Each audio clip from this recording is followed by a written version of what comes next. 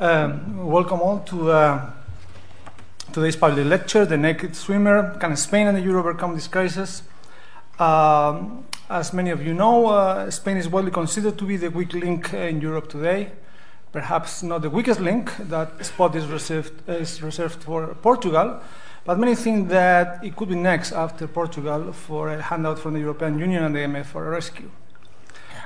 This public lecture examines this hypothesis by analyzing the origins and the evolution of the current crisis and the growth perspectives for Spain. The speaker is Professor Luis Garicano. Mr. Garicano is currently Professor of Economics and Strategy here at the London School of Economics in the Departments of Management and Economics. Professor Garicano's fields of expertise are in the areas of the theory of the firm, managerial economics, markets, the organization of labor, e-commerce, IT, and the knowledge economy, among others. He has published widely in these areas in the top academic journals in both economics and strategy. He obtained his PhD in economics from the University of Chicago, where he also began his academic career. First an assistant professor, then associate professor, and finally as a full professor of economics and strategy at the Graduate School of Business. He has also held visiting professor appointments at MIT's Sloan School of Management and at the London Business School. Importantly, in 2007, Professor Garicano received the Fundación Herrero Prize, awarded to the most brilliant economist in Spain under the age of 40.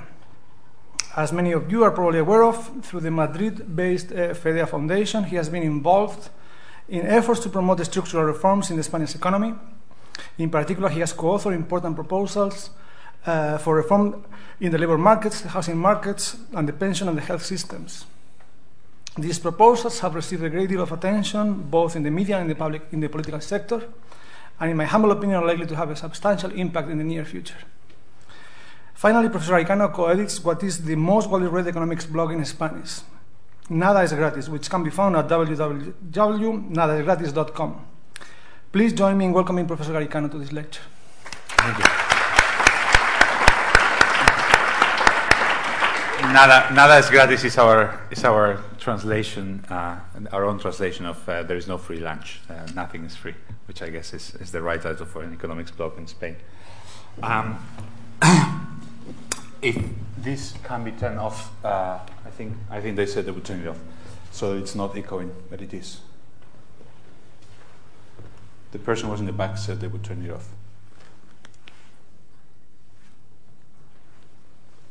That one. Okay, they heard. Okay, so welcome to the lecture, this public lecture. I'm glad to have you here, and indeed, it's a bit of a terrifying moment to be a Spaniard, to be honest. We're just standing on this Willy Coyote moment where we are just at the edge of the precipice, and we start to think like if we look down, we're just going to fall. So it's an unusual moment, and I want to take advantage of this moment to reflect on where we are, where we come from, and what can be done about it. The question that we would like to answer at the end is what are the prospects for Spain, and whether we can get out of this crisis.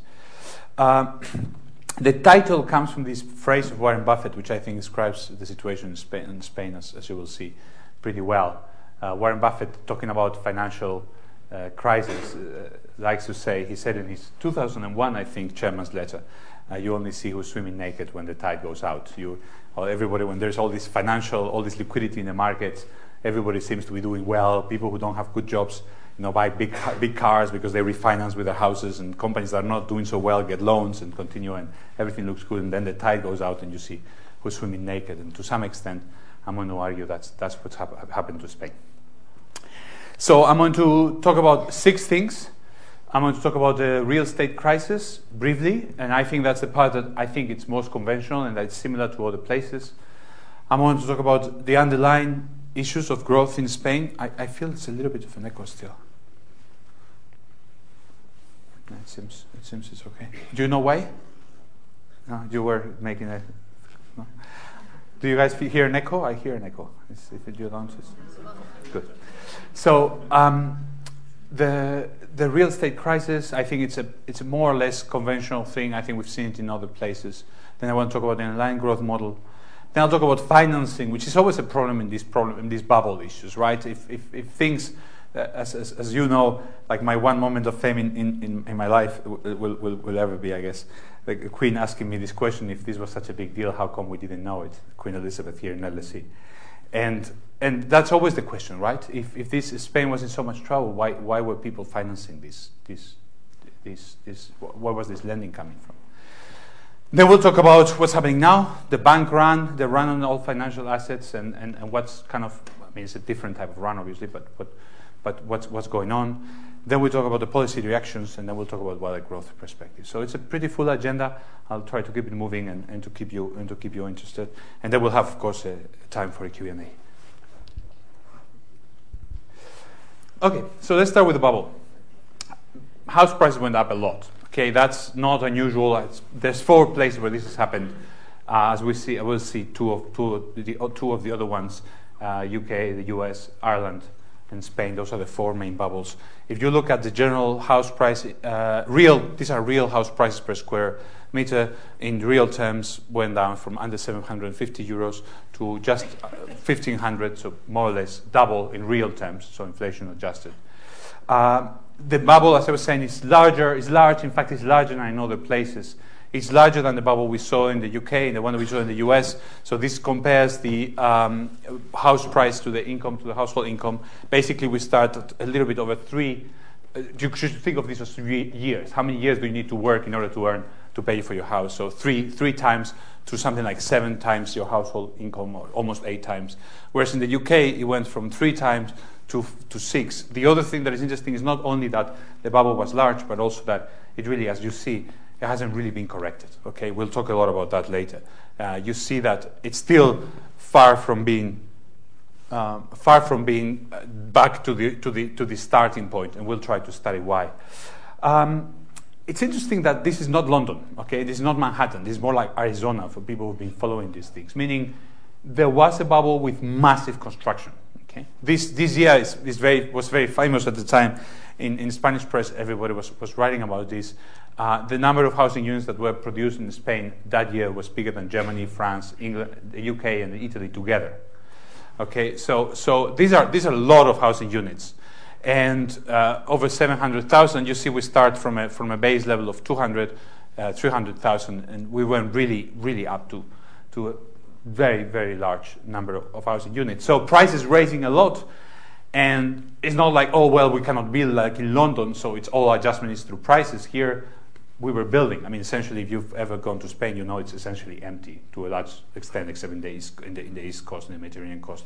It's all a big central plain with very good communications. So to a first order approximation, if you think basic economics tells you everything, all the adjustments happen. I mean, in the short run, you could have some raise in prices, but essentially, at the end of the day, with a horizontal supply curve, which is what happens when you have an infinite space. I'm exaggerating, of course. It's not infinite space, but it's essentially empty. At the end of the day, the prices have to drop because people can just continue adding, right? And there are places where there is scarcity, like London, which are probably Barcelona, which has mountains behind, which is many places in the Basque Country, which are very, very, like, really valleys where you really have to fit in. But in many places, there is construction really can take place, as we see in this graph. Why Spain?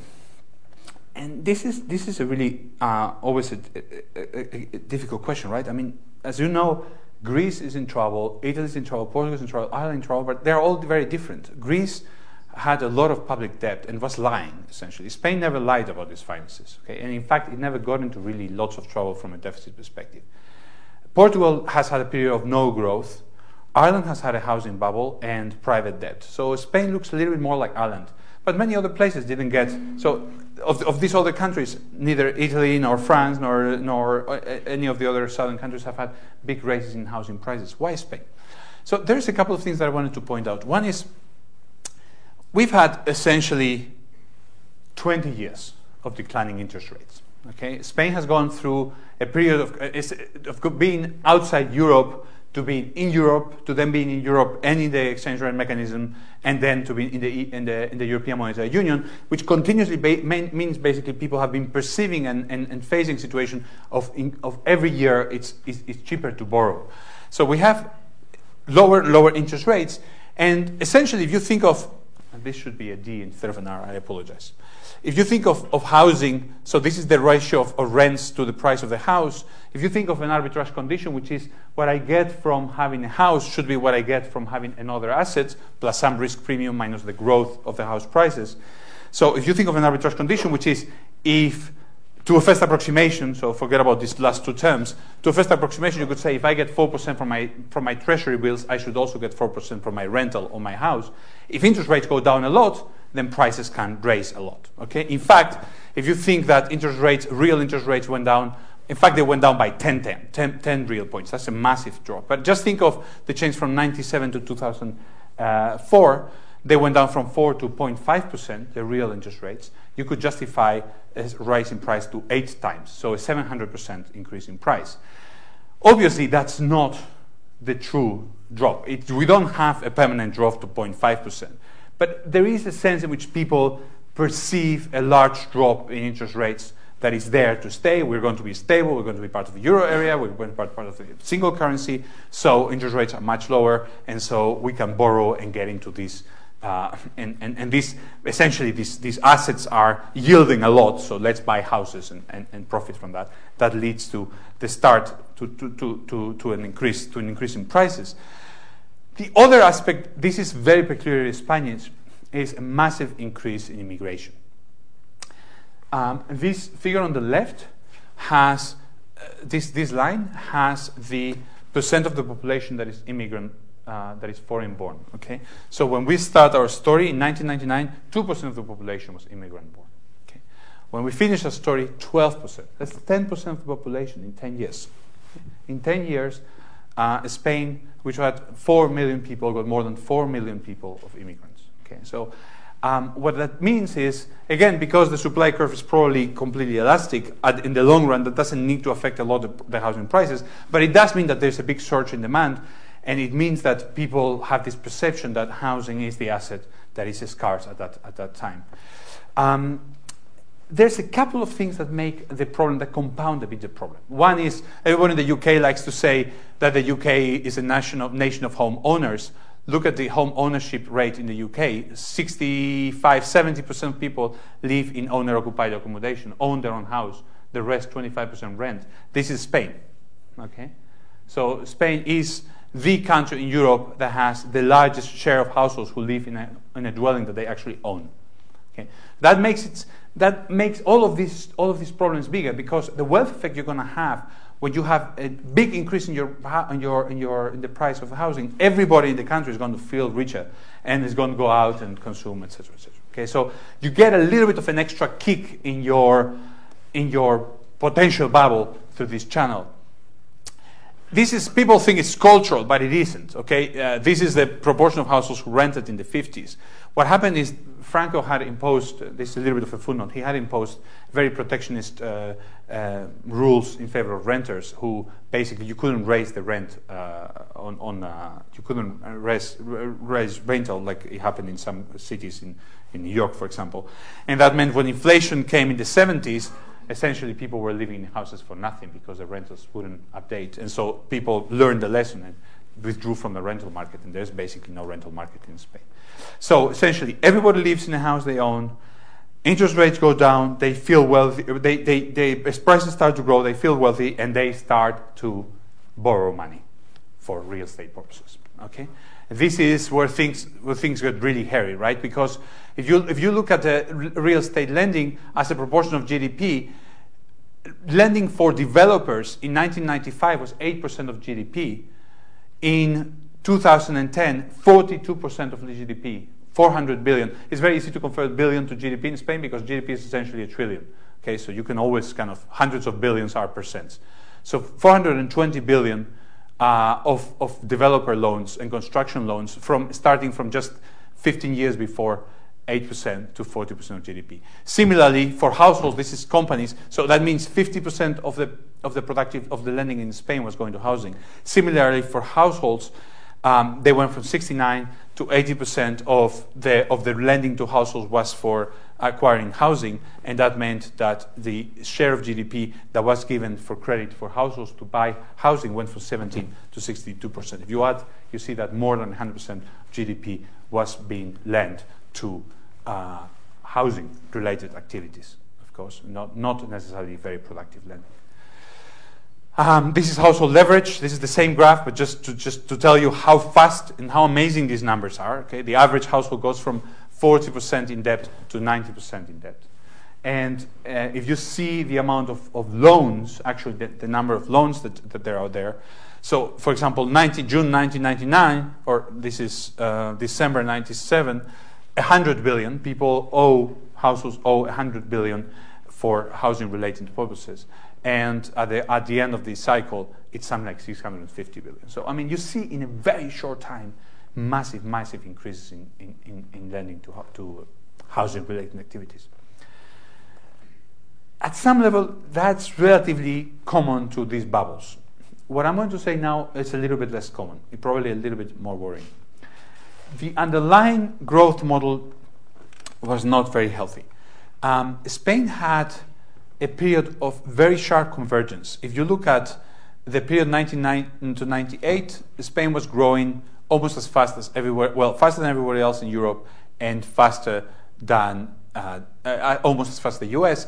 When the next period comes, 1990 to 2007, Spain was growing substantially faster than anywhere else. So we had a very fast period of convergence in terms of GDP per capita.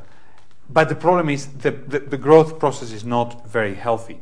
There is a convergence on inflation, although Spain still had inflation over the euro area.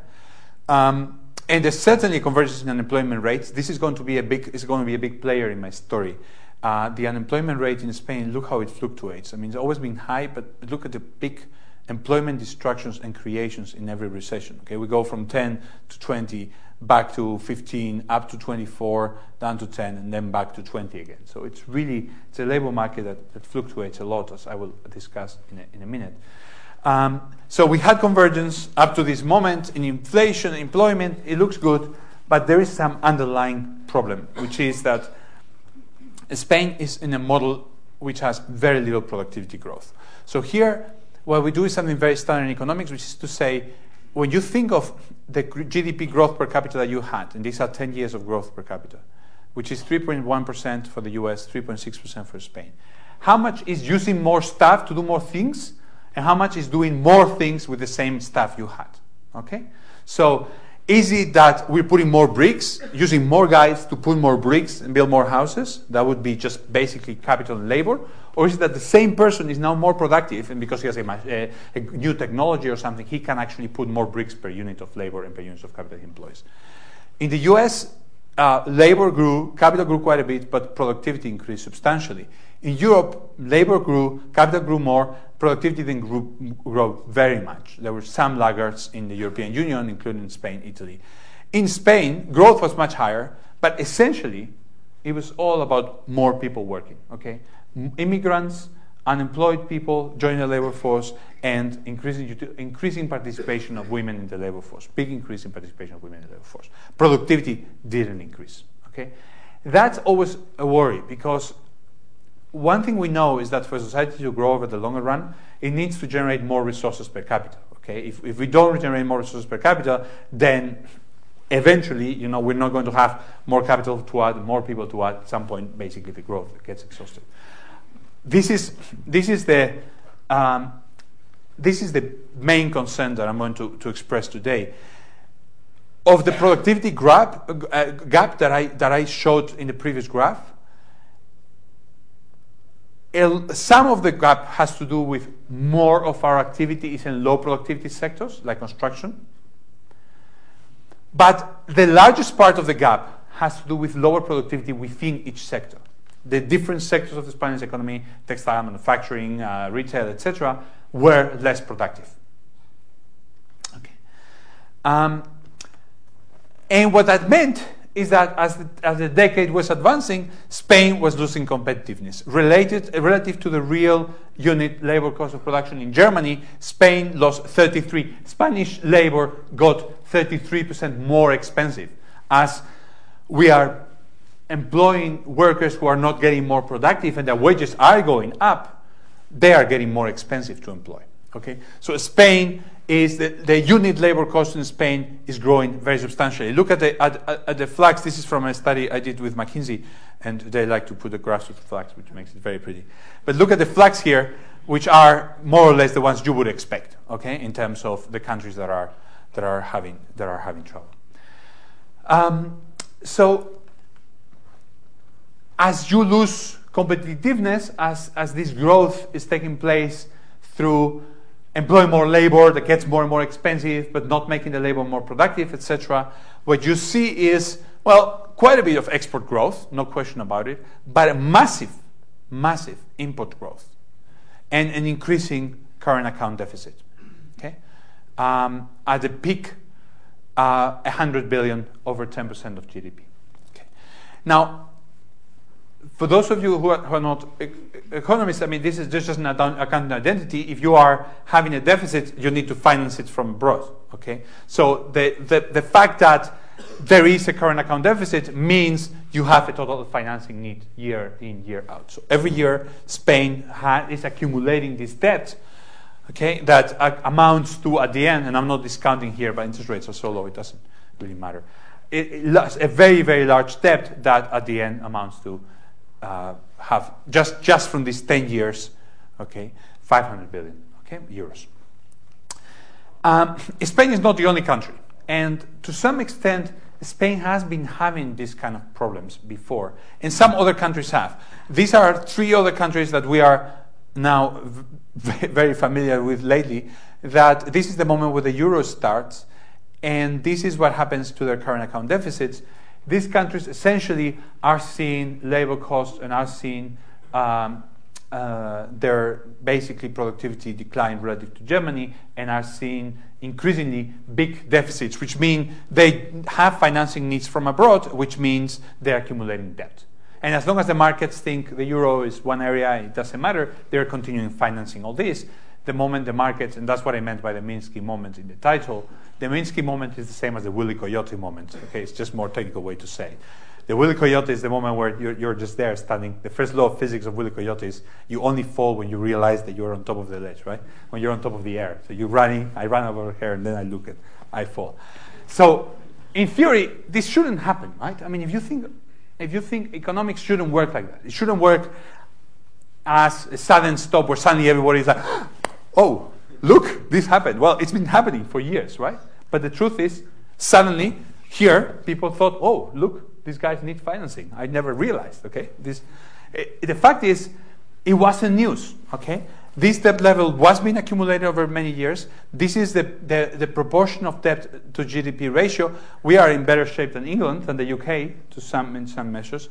We'll see whether this is true or not later. Basically, the UK has also lots of assets, so they are in better shape than we are. Spain is more of a net liability.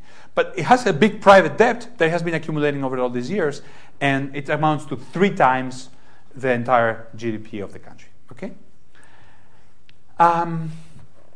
So that's what I mean by my naked swim. Okay, we had a large real estate bubble, a very big prosperity, very apparent. If any of you travel to Spain, you'll see highways which are like 100 times better than any highway you'll see in the UK. Airports which are 100 times better. Trains which are like don't bear comparison. All the public spaces, everything, and you think, wow, these guys are really rich. Okay, but the truth is, some nice Germans out there were lending us the money. We didn't really have it. Okay. I'll show you who was lending us the money, so let me not be facetious about it. I have a graph telling you who was lending us the money. Was this unknown? This is a beautiful quote. I mean, I never put a slide with so much text, obviously, but this time it deserves it. This is the governor of the Bank of Spain today. And before he was a governor, he had been a very prominent politician in the Socialist Party, and he was a very informed economics commentator. He's a pretty informed and pretty smart and sharp person. And he writes in 2003, essentially, he writes, when we see mortgage lending growing at 22%, we know that this is going to continue to 2006. But the growth differential due to domestic demand and concentrated in construction can be maintained for some time, but this drag of domestic demand is going to be exhausted. Okay. He said this, 7 years, we will see negative effects. He even put the date, okay? You can see articles by him, you can see articles by the best Spanish economists. The Queen's question doesn't apply to Spain, okay? People early on were aware that the Spanish productive money was not generating growth productivity, that we were incurring big current account deficits, that debt was growing very much. And of course, what you're going to ask is, well, still, so all these guys knew it, and so I mean, what is? I mean, he is the governor of the Bank of Spain. I mean, we should ask him. Okay, I don't know, but it's not like, oh, we didn't know what was going on. Okay, we did. I mean, you could say actually it applies even better. Okay, so where's the money coming from, and how come is all this money flowing in? Third question. So we have big growth in leverage, meaning leverage means people are taking a lot of debt, low productivity, and yet the money is flowing in. And the question is why? Okay. What is the regulator doing? What is the Bank of Spain doing? And where is the financing coming from? The Bank of Spain, maybe in part because of the governor we had, but this was even before. The two main people writing many of these measures are now important international civil servants. It was a very well-run and very proactive institution, and they were realizing the lending was going wild. So they introduced a new idea, which was statistical provisioning. They forced banks to make provisions for losses that they didn't have. Just because there's more credit, you have to provision more. Normally, the way you do your provision is you start by provisioning loans that start to turn bad, etc. No, here you have to start to provision even though you don't have any losses or any loans that are turning bad. In fact, your book is looking great. You have to make these statistical provisions.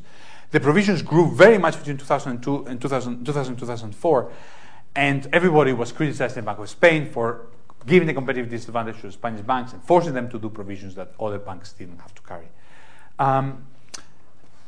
The provisioning was successful to some extent, and is part of the reason why the banks in Spain still fine, even though there was this big bubble, or have been fine until now.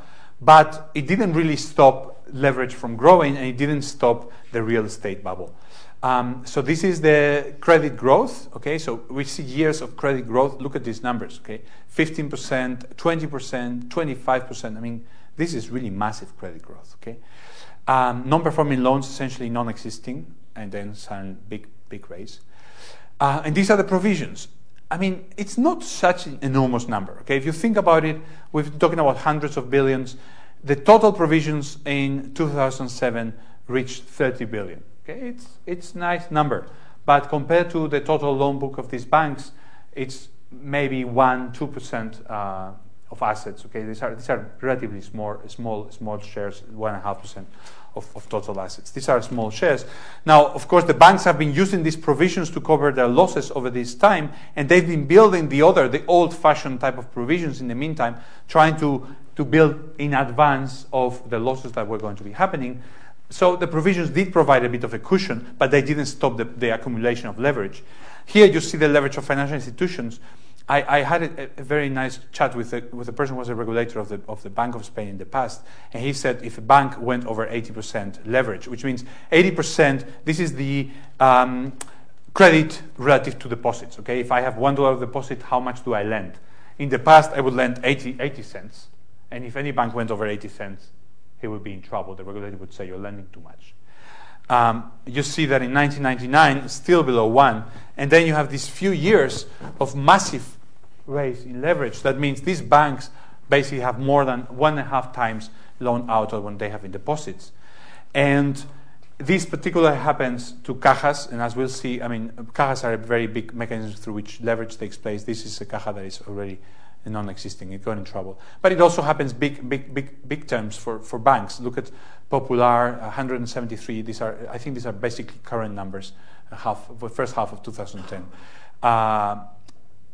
Bank Inter, 238%. So more than 2 times loans to deposit ratio.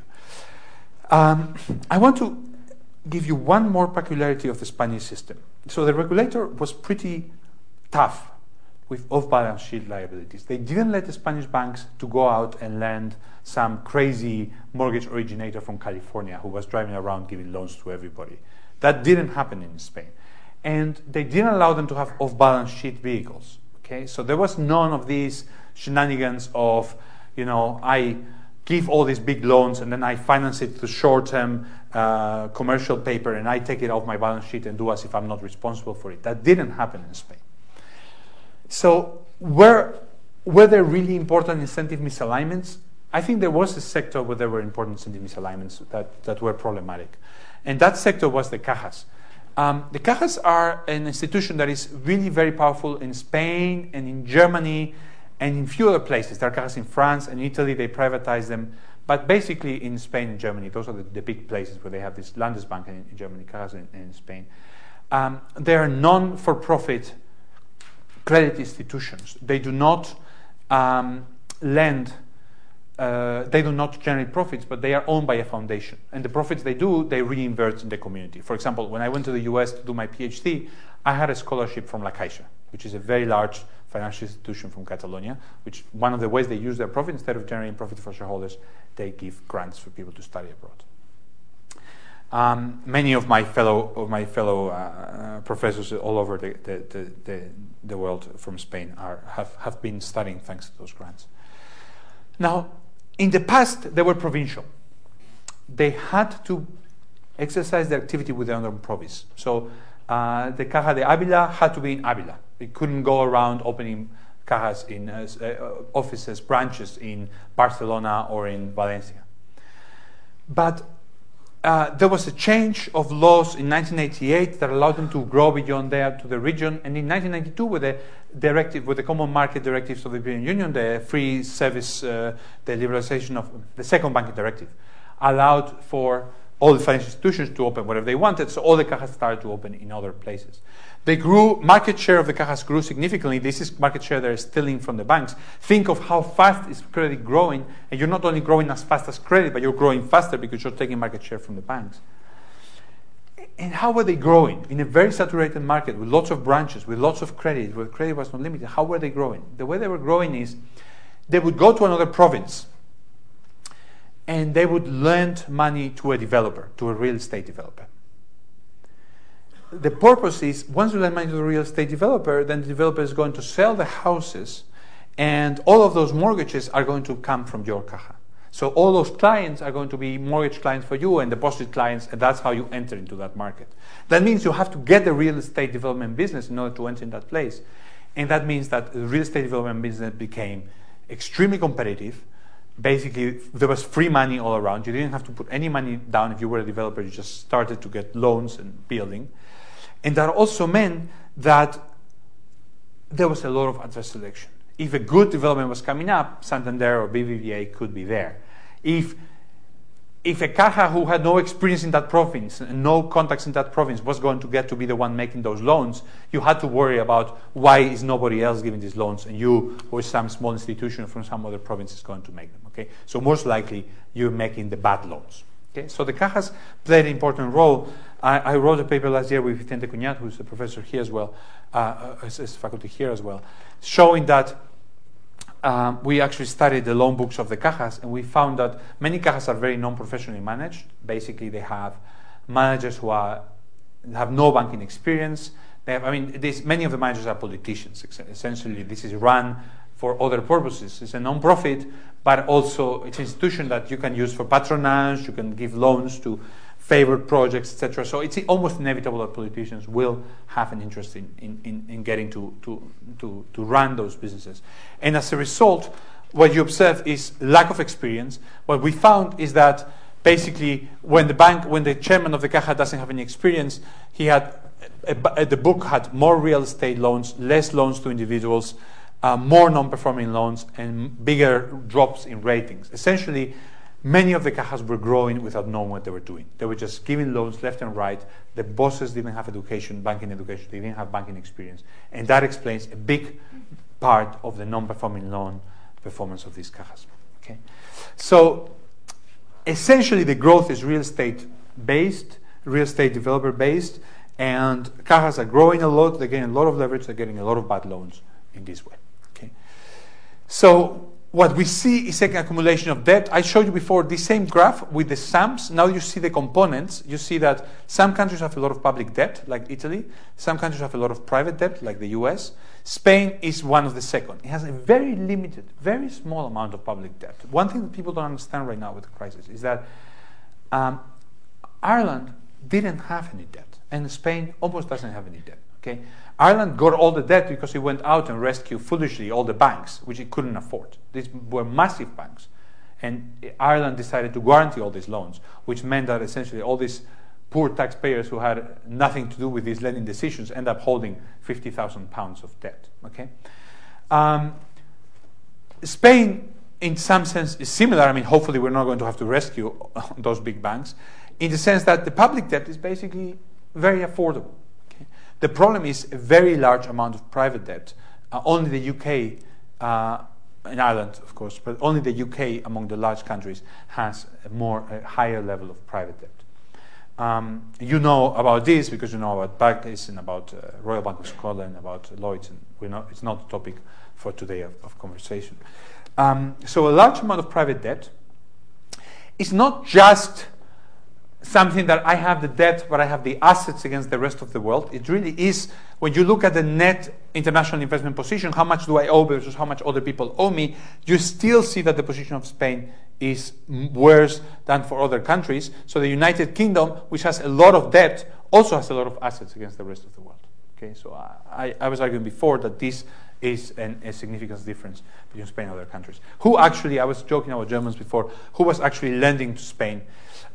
So this is Germany, this is France, this is Italy, this is Great Britain, Japan, the US. What you're going to see is that between France and the other Europe area and Germany, that's basically the largest part. And when you look at basically who was funding, this is going to tell you foreign claims on the public sector, on banks, and on the private sector. What you see is that the claims on banks are very much German. The claims from the private sector are a little bit more French and the rest of the euro area. But essentially, it's a euro to euro problem. To some extent, this is an argument to say that the problem, to some extent, is a political problem. It's not like, I mean, Germany is the creditor, Spain is the debtor, and there is no, if you were like in a situation where, like California, where California is owing money to New York, nobody's going to be saying, oh, California owes money to New York, thus the dollar is in trouble. That doesn't make any sense, right? California can go under, California will be in trouble, but the dollar is never going to be in trouble. This is a political problem because when Spain owns money to Germany, part of the question is, does this mean something for the currency? Does this mean that if Germany is not willing to bail out, or if Spain goes under, does it mean something for the common currency? And this is the thing that makes the crisis go up one notch, because once you're thinking, it's not just some Spanish bank that might go under. Like in California, you might think this California school system or the California university are going to be in trouble. Who cares? It doesn't mean that Google is going to be in trouble. Nobody's going to stop lending money to Google, which is based in Palo Alto, because California is in trouble. There's no relation, right? But once you think, oh, Spain's in trouble and Spain's a separate political entity and Spain might have to rescue the banks like Ireland, then you have at least some reason to think, oh, does it mean something for the country as a whole? What we have learned in these last couple of years is that countries matter a lot. That you cannot just abstract, like in California. It's not like the US is going to have to rescue California. If California has trouble, maybe California goes under. Who cares? Okay, New York had trouble and he had to go under. Some other states have been bankrupt in other moments in the United States history. It hasn't meant that the companies in those countries or the banks in those places, in those states, etc., would be in trouble. Okay, you could separate the agents. Here, we come back to thinking, oh, is this country going to be in trouble? Is this country going to have to bail out its own banks? Are the other countries going to carry it off? Okay. The good news, though, is that Spain does have kind of a Samsung strategy, if you want to put it this way. We are big. We owe a lot of money, and when you're big and you owe a lot of money, people have to treat you with care, right? Hopefully. The crisis. So we've said real estate bubble with the underlying weak productivity model, finance from abroad, particularly through the real estate money going to the cajas. Foreign lenders like real estate because they don't understand business. They are not going to lend money to some business in Spain that they don't understand. But real estate is easy. There's a pledgeable asset. You give me money, there is a house. I can show you that's the house. Okay, so it's easy always to get money into this real estate. And that's the problem, that at the end of the day, a lot of the collateral in all the economies in the Western world, for all we want to talk about ideas and all that, a lot of the collateral is physical. And at the end, that's kind of leading to all these bubbles where the collateral starts increasing in value, and then people can borrow more, and then the collateral increases more, etc. Okay, the crisis. So the crisis in Spain is unusual, as I'm going to show you. There was no financial crisis for quite a while. Okay? The crisis was the other way around. There was a real crisis. The institutions, the financial institutions were fine. Everybody was like, okay, we're surviving. We have all these generic provisions I showed you before, so we can continue. Okay? The financial crisis happened next in a very sudden way. So the first stage is the sudden stop of construction and a big drop in demand with a huge drop in employment. And this is not going to surprise you, having seen those big S curves that employment goes up and down like a mountain, like a very rugged mountainscape. The number of transactions of housing stopped. But basically, the housing market from one quarter to the next just basically stopped. I mean, you talk to people in Spain, they just put their houses, okay, this is 210,000 transactions. A few quarters later, there is 90,000 transactions. There is per quarter. There's just no transactions, very few transactions taking place. A much bigger drop than in the US. Okay, in the US, as I'm going to show you in a second, the adjustment happened more in prices. The housing prices dropped, but people continue buying and selling at lower prices. In Spain, people are living in their own residence or have the second residence to go on the weekends or to go in, or for their kids when they are older. A lot of people have all their wealth in real estate, so they just say, well, I'll sit on my house, it's empty, who cares? In the US, the existing house sales didn't drop as much. In Spain, it dropped precipitously. What dropped in the US was the prices. Okay, so in Spain, all of these increase in price that I showed you before has resulted in a drop in prices of less than 15%. Okay, these numbers are good, I think. I mean, my first hypothesis when I've seen these numbers a year and a half ago was to say this has to be wrong. People have to be cutting prices much more, but I've looked and I've asked and I've checked and I think the numbers are right, which is shocking. I mean, how can the prices not be dropping much more? I think there are two reasons. First, the banks are sitting on them. They are not selling these houses because once you sell, you have to overprice again all your assets at the new prices. But second is families are just holding on to them and saying, well, the prices will come back. Okay. This led to a drop in GDP, the housing construction stops, etc. There's a drop in GDP, that's normal. Okay, so Spain had GDP growth rate 30.7, 2008 1.2, 2009 pretty big drop. But notice, there is nothing unusual here. The euro area dropped by more than Spain, okay, until 2009. What is really, really unusual is the unemployment rate. 2007, 8.3, 2008, 11.3, 2009, 18%. Look at the euro area unemployment. If you look at the UK, nothing happened. Unemployment rate in the UK almost didn't increase. By comparison, okay, yeah, people talk about unemployment increasing, etc. But I mean, look at this, okay? From 8 to 18, this year, growth was still positive. It was growing quite a bit, 1.2%. Unemployment had already climbed by 3 points. And this year, we had the same drop in GDP from 1.2 to -3, the same change. And look at what happened to Europe. They increased unemployment by 2 points. So what happens in the Spanish labor market? What happens in the Spanish labor market is that it has a larger ability to destroy employment per point of GDP than any other market. Okay?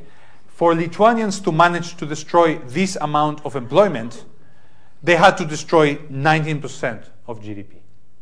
Okay? Spain managed to do that with just destroying 4% of GDP. Okay?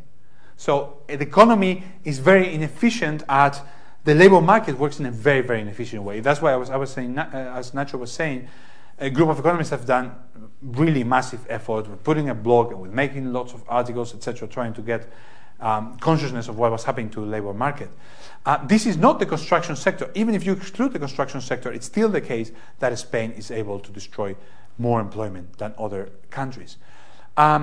The unemployment growth is very unequal. It affects particularly the young people, and this is something that all of us are very worried, and I don't understand why nothing is happening socially, happily. I mean, these people are living at home. Families are really strong. They're taking care of kids, etc. But 40% of people below 25 years old are unemployed. People who want to work are unemployed. There's a large generation, 750,000, who don't have secondary education and who don't have employment. And I mean, you just don't see where they're going to get. A lot of these people were expecting to work in two sectors in Spain where many sectors of the economy, the low productivity sectors that explain the low productivity I was talking about, like tourism, like putting bricks, etc. Those are sectors where you don't need any education. You can go out to Valencia and start serving drinks, and that doesn't really require a lot of education. And so now those people have been doing that maybe in the past, and now are going to find it difficult to get a job. So why is the market working so badly? Part of the story is the wages.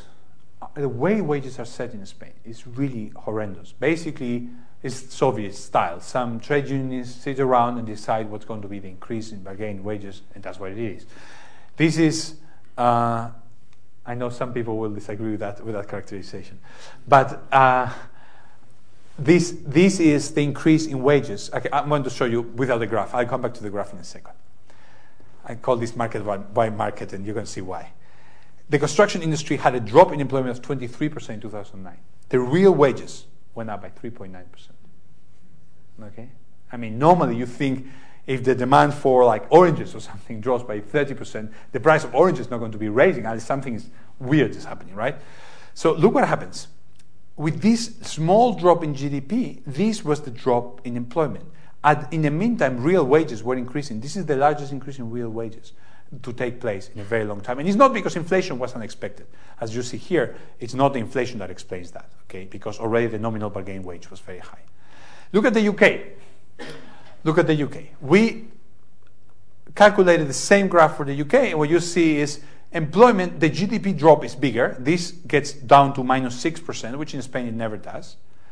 But wages adjust. Many of these quarters are negative wage growth. These are negative, all these quarters, and here's a tiny increase. And employment doesn't really drop by as much. Okay, if you have some adjustment in prices, you don't have to have all the adjustment in quantities. So, of course, what happens is the public finances turn around. And people say, oh, it's because of Keynesian policies, etc. Nothing of that. What basically happens is a lot of the income of the state is coming from real estate taxes, and once those taxes go away, the income disappears. Okay, what you see is the finances, huge swing in public finances from a superavit, a surplus of 2% to a deficit of 11.5% for Spain. Huge swing in a couple of years. Of course, the debt, which in Spain was pretty low, as I was saying before, is increasing at that high rate.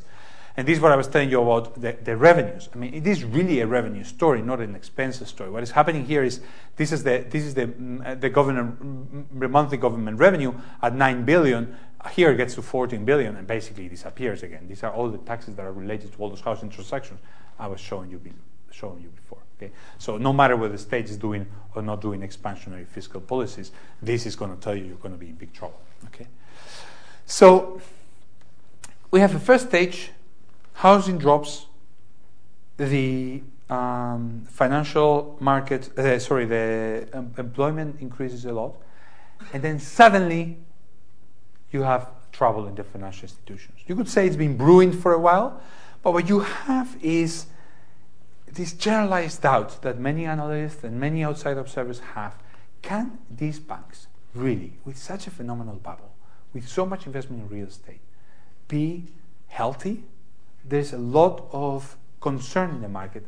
Can these cajas, can this financial sector, which we know has been basically 50% of the loans, as I showed you before, were for what probably is a non-productive activity, like building the real estate development, it's going to prove to be zero cash flow probably, or negative cash flow in some cases. Can that be? Okay, so the market's kind of worried.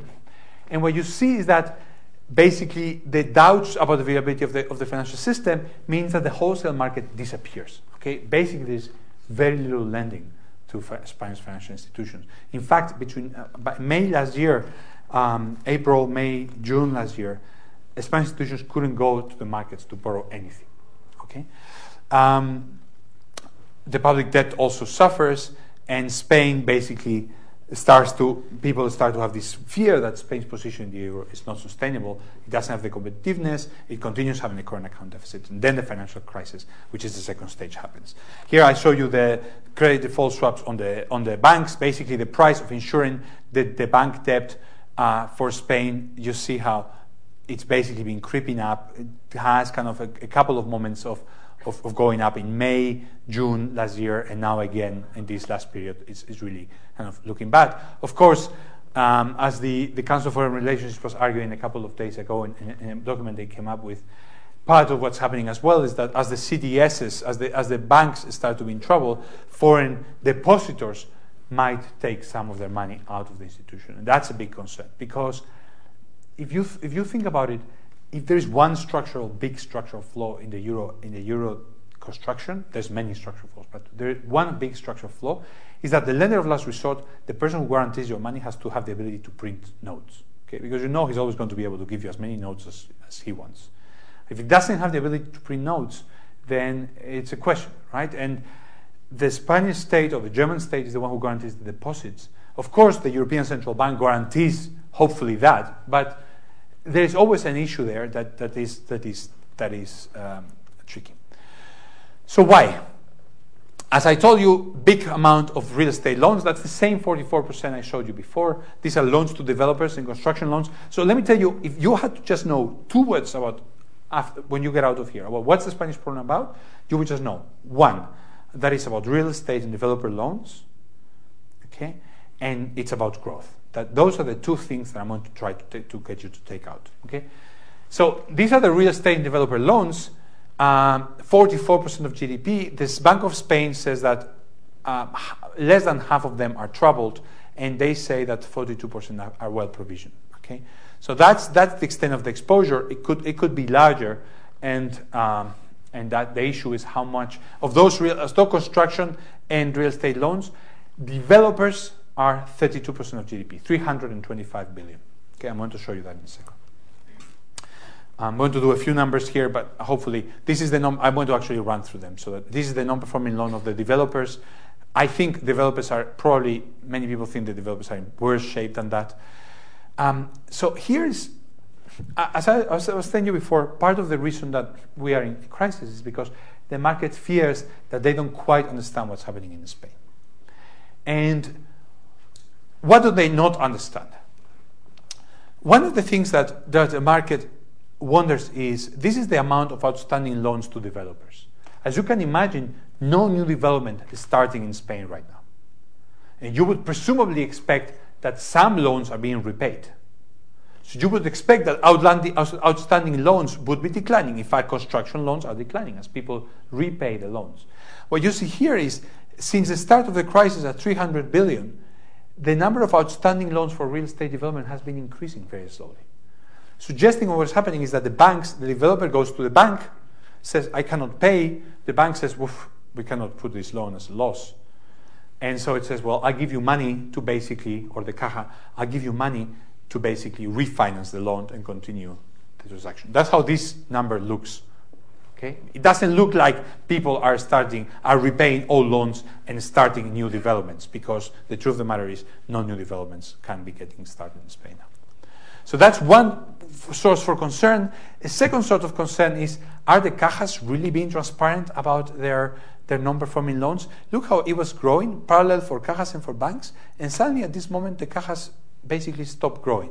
Okay, are the non-performing loan numbers for the cajas correct?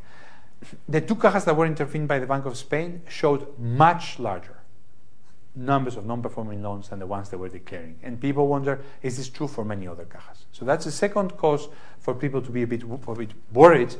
Here's a very nice Credit Suisse analysis of how the non-performing loans are happening. These are the 2 months before you close the quarter, and this is the month when you close the quarter. 2 months before you close, the month you close. You see the pattern? 2 months before you close, the month you close. It seems like you find lots of people who owe you money, and then suddenly you don't find anybody. Okay? And that happens exactly when you have to show your numbers to the outside world. Okay? So this is a pattern that looks like the numbers might be massaged, or at least kind of makes you wonder. Of course, non-performing loans are always very related to unemployment numbers, and the unemployment numbers are bad, so you always worry what is going to happen over the near term with non-performing loans. So what are the reactions to the run? We've seen four things. I'm closing. I'll hurry a little bit. I don't want to hold you too long. We've seen four things that I'll cover very fast. Basically, appeal to the ECB. Spanish banks have appealed when the run happened in April, May, June, when everybody was refusing to lend to Spanish banks. The ECB stepped in. Second, you see repo facilities, huge growth in internal. They created internal Spanish repo facilities so the banks can repo their own assets and get short-term loans. And you see a deposit war. I'm going to be very quick on these things. This is the ECB funding that grew up very much during the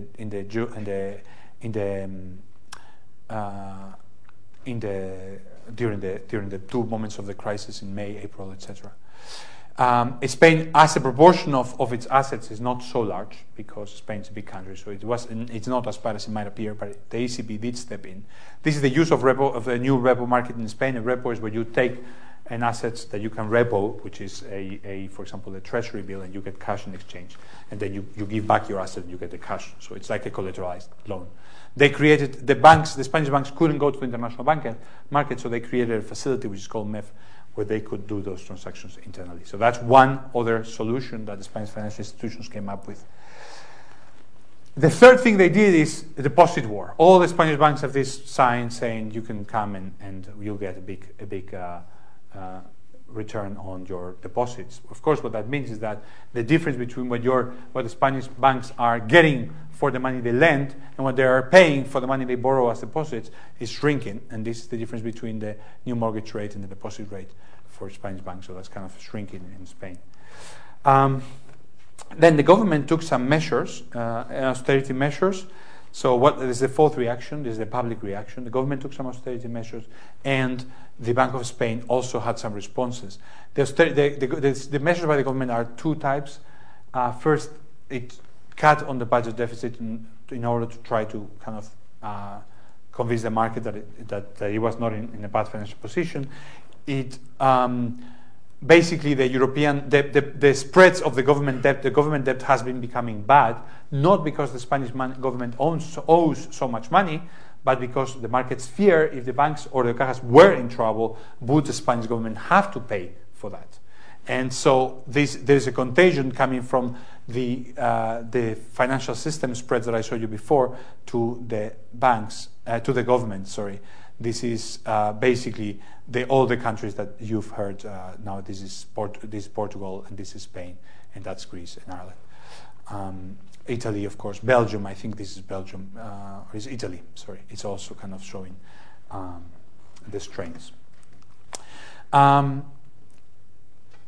That's the Spanish government bond yield, which has been growing. It's not still at the rates at which it was at the start of the decade, so it's not catastrophic.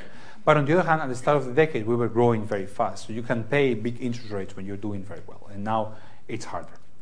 So the Spanish government decided to cut its budget deficit, and they've been doing very well. These are the last numbers. The primary balance, if you look at the primary balance in 2009, for example, just to look at October, it was minus 34,000. Now it's it was minus 57,000. Now it's minus 34,000. They've done a very massive effort to cut the deficit, and it's basically an increase in revenue. They increased the value-added taxes. As you can see here, there's a big increase, and that's really very good news. Okay, the government is really fulfilling its promises in terms of deficit. Of course, the risks that people fear are the bailouts and are the regions. The regions have a lot of autonomy. They have autonomy to spend, but they don't have an autonomy to raise money. So the regional governments tend to be too easy on spending and don't tend to take the difficult decisions. We'll see what happens with Catalonia, which just declared that the deficit they were going to have was 2.5% of GDP, is more like 3.7. So the regions are an issue. Of their own deficit, sorry, not of Spain, okay? It's of the Catalan GDP. And then they did some structural reforms trying to address this productivity issue. You have a lot of debt. What your creditors are going to want to know is that you can grow to repay the debt. And Spain, as we said, didn't have productivity growth, is not going to be able to invest in bricks, so how is it going to grow in the future? The government says the problem is the labor market, the problem are all these structural reforms that need to be made so that the markets start to work. So adjustments happen, people change from one side of jobs to another side, etc., etc. Okay, so there were some reforms. As I told you, there was a little labor reform. We were very happy. The group of economists that were working on this were very happy with the royal decree, the introduction of the royal decree. It identifies all the problems in the labor market. It says exactly what needs to be done. But when you look at the actual articles in the statute, as always, then that's less of a. I mean, it's hard to make these reforms because there are the unions and there are all these. But the government has been trying to do those reforms. So at least that's a plus. Pension reform is potentially coming at the end of the month. The government has promised. Housing market, there was some changes. And there was a new Cajas law that allowed them to become banks. There were stress tests that showed that Spanish banks were pretty well, and they were so good, the stress tests, that we're going to do them again. That's happened to all of Europe. The stress tests in the summer. I mean, Spain did it much more tough than other countries, but still, the markets are worried about. The assumptions were pretty tough, but the markets are worried about whether they were tough enough. And indeed, the European Central Bank, the funding increased once the market thought, hey, these banks and these cajas are actually well provisioned, they're well run, they have good assets, and they're going to be all right. Okay, so they were back to the markets, but now again we have a situation where there is a problem. They changed the provision schedules. This is too technical, I'm not going to read, but basically they force the banks to be more transparent, to provision more the loans, so they can really say, look, we're actually in good shape. Don't worry, we're actually being very tougher than other places. Spain does have a more transparent and tougher provision scheduling than any other country right now. So the central bank is trying to do that. And the other thing they did is merge the cajas so that you merge a good caja with a bad one, and hopefully you get a lot of the losses are absorbed by the reserves of the good caja. For example, the main Basque caja, BBK, was the best run and the most, they had the highest profitability of any Spanish caja, and it took over probably the very worst of all ones, which is this Caja Sur, which was run by the Catholic Church, and the CEO and everybody else were priests. And you can imagine that they didn't very much know what they were doing. So I was going to talk about those, but I am now running out of time, so I won't talk. The main issue, really, apart from the financial system, is can Spain grow? What is the future? If the Spanish government is not in trouble, so here's the key issue. The Spanish government is not in trouble. If some financial institutions, which are not the main ones, so Caja Santander, BBVA, La Caixa are in good shape. If some of the bad institutions have to go under, that's not a big deal. Okay, as long as the Spanish state doesn't do the stupid thing of the Irish government and try to rescue everybody and start writing checks left and right to all the banks, that shouldn't be the end of the world. But we need the growth to come out of this debt. Households, corporations, etc., are pretty leveraged. The question is, can we grow? Spain is not Ireland. Okay, Ireland has a much larger banking sector. The banking assets were 5 times GDP. In Spain, the banking assets are less than the Eurozone area, 3 times GDP. So it's a much smaller banking sector, and it has many more provisions. Okay, Spain's banks have 8% on average provisions as reserves as a proportion of banking assets, versus Ireland, which had 2 points less, and the euro area, which has much less. So Spain is not Ireland. It doesn't have to end up in the same way. And it has good things. There was a lot of fiscal consolidation in the past, and that means the level of public debt is low. There is a huge, massive investment in infrastructure. I mean, there's excellent highways, excellent infrastructure all around. And there's a very strong corporate sector that we never had in the past. Companies like Zara, which are worldwide, there's a lot of companies that are all over the place. So there are some good fundamentals that make you think that Spain could do well. For example, these companies, in spite of the increase in labor cost, I told you before, the loss of competitiveness in Spain versus the average. Look at the performance of Germany. Okay, the country which is the biggest is the one that has gained most competitiveness in the euro since the euro started. Okay, they are 13% lower than the average, and Spain has gotten 8% more expensive than the average. Okay, so Spain got more expensive, less competitive. But if you look in spite of the competitive loss, the exports held up very well. Spain, which is here, this light blue, hasn't lost market share. Okay, the Spanish companies have continued exporting, and in fact, they have been sufficiently competitive and sufficiently productive that they have continued exporting abroad. So that corporate sector is promising and it's in good condition and has held up very well. there are two long-term issues. One is demographics, which is common to most of Europe. Let me just remind you, like the pyramid, the population pyramid in Spain, like in many places in Europe, in Southern Europe, is turning very much, inverting itself, so that I didn't translate it, sorry. The ratio of young people to old people is going down from 4 to 1.7. 75 over the next 50 years, so the pension reform is really a priority. That's one long-term issue. The other long-term issue for Spain is the productivity. As I showed you before, all this growth period that we've been talking about happened without any productivity growth. That's unusual. That's not very common to see a country where basically for the years between 95 and 2005, there basically was no productivity growth. We just grew by adding more labor and more machines to doing the same things that we were doing before. So productivity needs to recover. That has to do with the firm size distribution. Spanish firms of the same size are as productive as firms of other countries of the same size. In fact, they're even more productive. If you see by size, the Spanish firm, which is the top one, is either bigger or smaller than the US, or similar, either bigger or the same level as the US. So by size, Spanish firms are very productive.